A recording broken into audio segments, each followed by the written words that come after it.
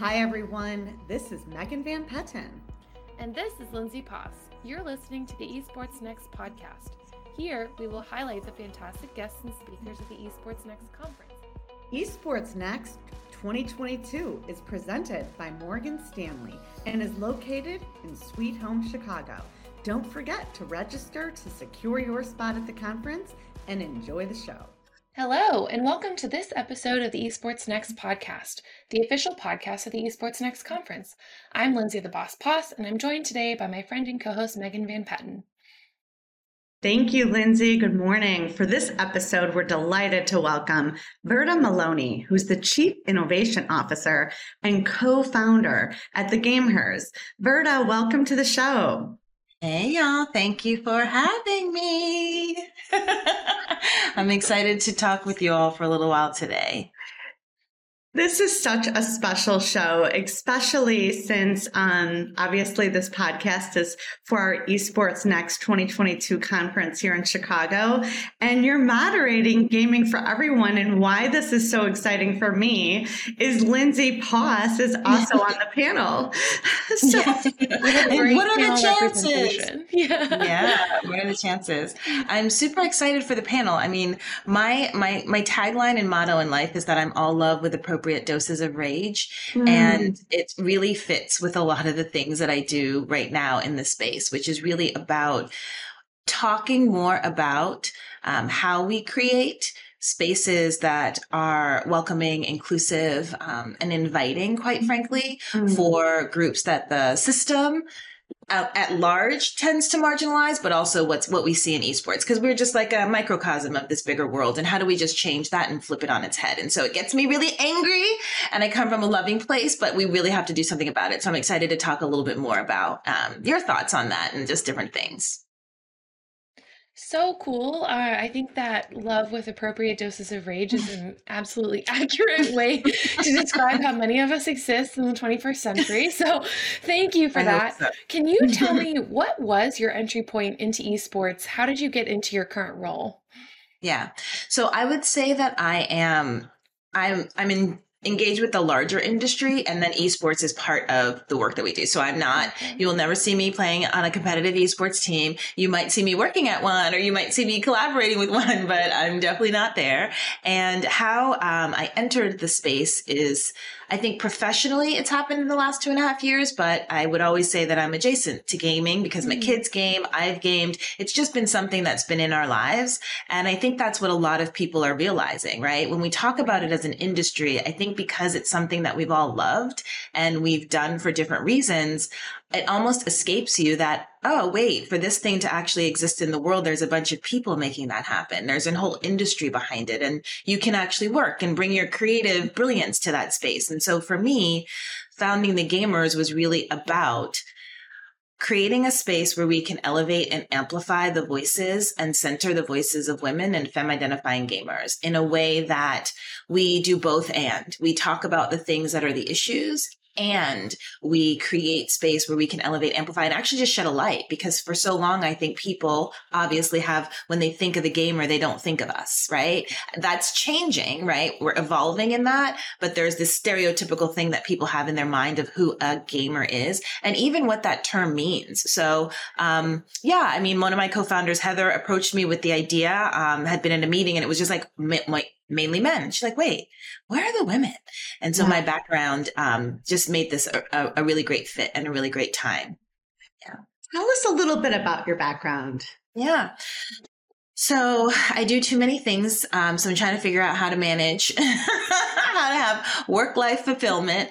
But historically, I mean, I have I love to share it because there's no one path to get to a career in gaming and or in esports. And so I was a community organizer from the time I was in like 17 or 18. And that's what I did. And I've historically done anti-racism and anti-oppression work all over the country, lots of different states in lots of different ways. And I founded an arts elementary school. So I was actually a school principal for a while.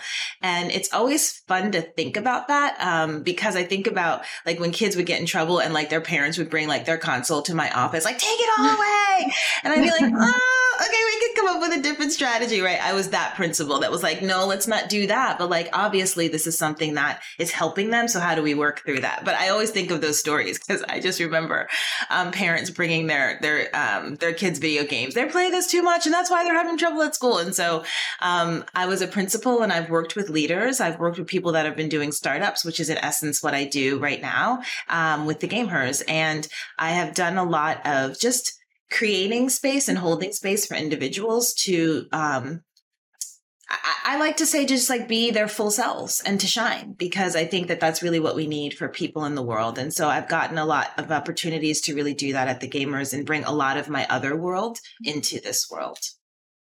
Verta, hearing about your background is so cool. Like, what a unique way, or what a unique entry point into kind of gaming. But I love that, organizing and doing anti-racism work and opening an arts elementary school. Like that is not something that you get to hear about every day. So it's so cool.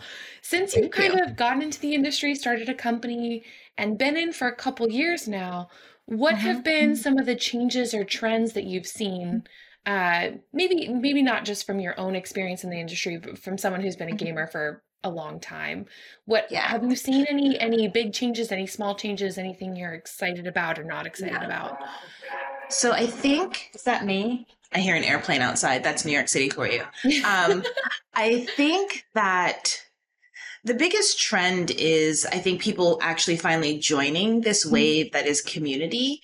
And it's been really interesting to hear people talk about community outside of gaming, because that's what I've done, but also like as we're in the space, because I think that gamers have always known what it means to build community. I think that that's been a lot of what like gaming culture is about. People make their best friends. People have found like, lifelong partners, different things through this active gaming. And I think that now this conversation around community is one that I feel is a trend. And I'm hoping that it's broadened to those of us that had to create communities because gaming was potentially toxic or because it was just hard to like get in there. And I also see a trend of this is what happened for me when I first came into the space was I didn't consider myself a gamer. Right. And so what I'm seeing is a trend of there's not one way to be a gamer, right? And like actually being open and accepting that there are multiple ways to be called a gamer. You can be a competitive gamer. You can be a casual gamer. You can be a competitively casual gamer. You can be a cozy gamer. I think that is also something that I feel is a trend. And I think that it's welcome, because what it means is more people who have potentially just been doing it in the background of their lives can now talk about it in the foreground of their lives. And I think that that's also something that I'm seeing as a trend, that what I think the last 2.5 years of being in the global pandemic that is COVID has done is more people were willing and able to actually say, this is something I do. I use this example because like I've been in the dating world, but like if people don't put it on their dating profile often because they're like, oh my God, like someone's going to be upset because this is something, you know what I mean? And and I think now it doesn't even matter, right? It's kind of, and in 5 years, it's just going to be a given that everybody games in some ways, right? And can enjoy it on all those levels. So I don't know if I answered the innovation question, but those are some of the things, or trends question, but those are some things that I'm noticing. No, that's great. I think that does answer a trend. And I will say, as someone who basically only plays mobile games, I have been learning my own part in this industry as well. So I appreciate that that's one thing that you've been seeing as a broader trend. Yeah. And it's, it's such a way to bring people together. And I remember when my nephew was young, he was one of April Welch's students at IIT. He just graduated. And I couldn't believe it. I went and I visited him at IIT about a month and a half ago and had dinner with some of his friends. And when he walked me to my car, he said, Aunt Megan, I want to thank you for watching me play. And that was very interesting that was his, because then this is 10 years ago, maybe.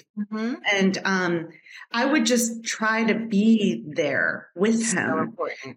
And I thought when I left, I was actually tear jerking when I got in my car. I was like, I was thinking, Oh my God, that's like so special. Yeah. And now how about parents can actually, or aunts or whatever, can play with them?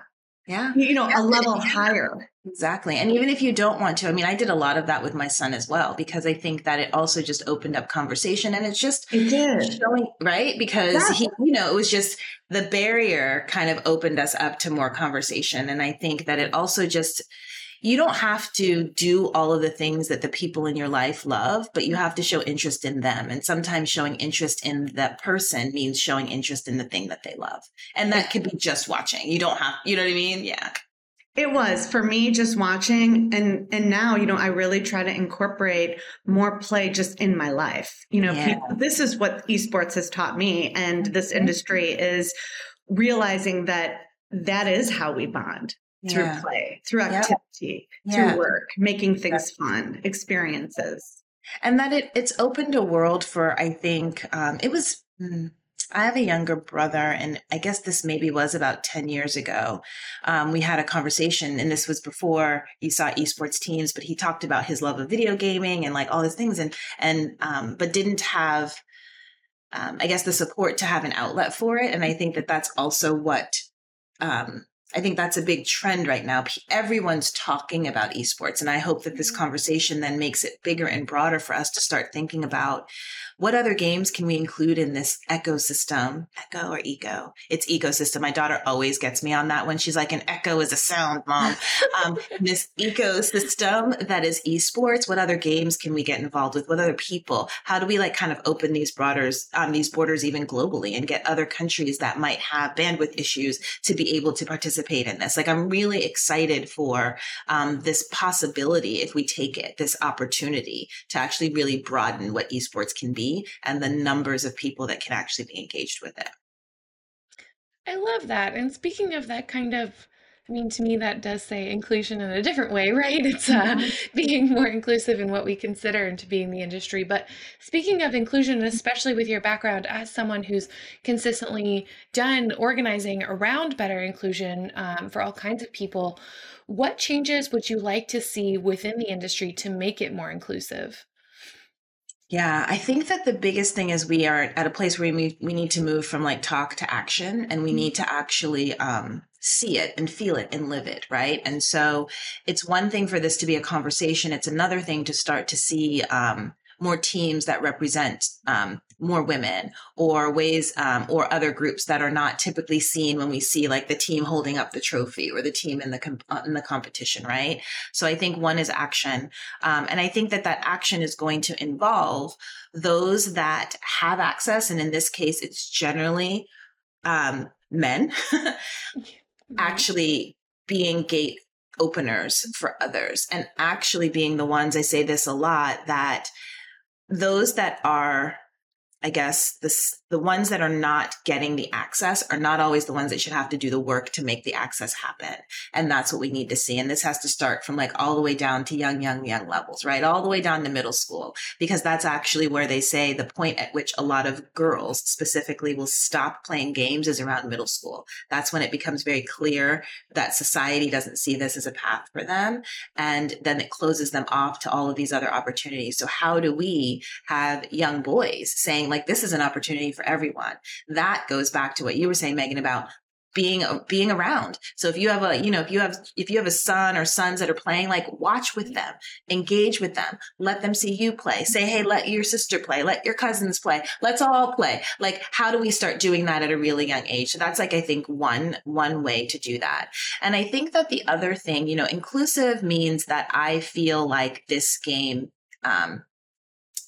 is about me. Like, I see myself represented in this. And so I think that that's the other way to make it more inclusive. If you're shoutcasters, if you have more women that are shoutcasting, then I can start to, even if I don't play yet at that competitive level, I see that women are talking about it or shout, or are kind of like the ones that are speaking on it.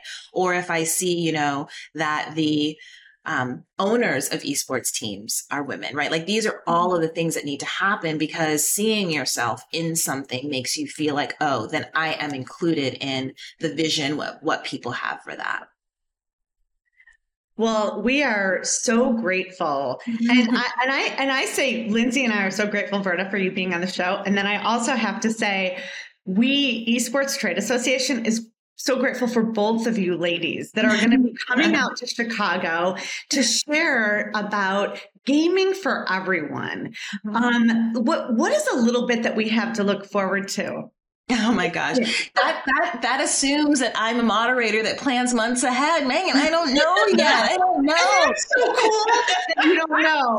But what I do know is that you have put together a dynamite panel with a great group that, shows your commitment toward diversity and inclusion and advocacy for this incredible industry that, like, let's face it, it's here and it's here to stay, like Web3, metaverse, all the things that are happening.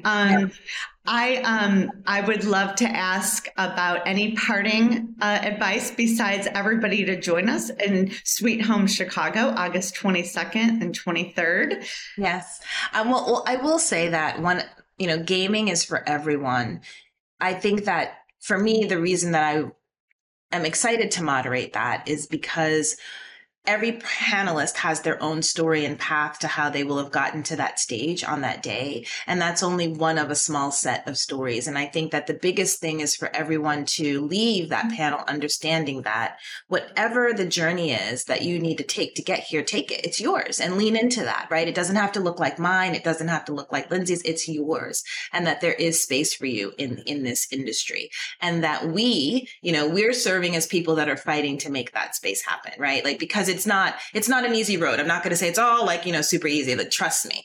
This is great because I'm on, it's two women, like all women talking like that. So that said, it's not always like that. And so, we'll talk about some of those things as well. And I think that that's a little bit connected to the parting words. I think that, you are your special sauce. Like, so don't let anyone let you think otherwise. And this part of my life, I'm just really helping myself, but other people to lean into your strengths.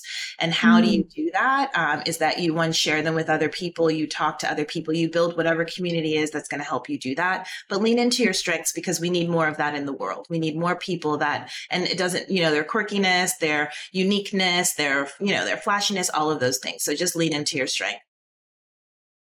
Oh, I love the that. pause. You have.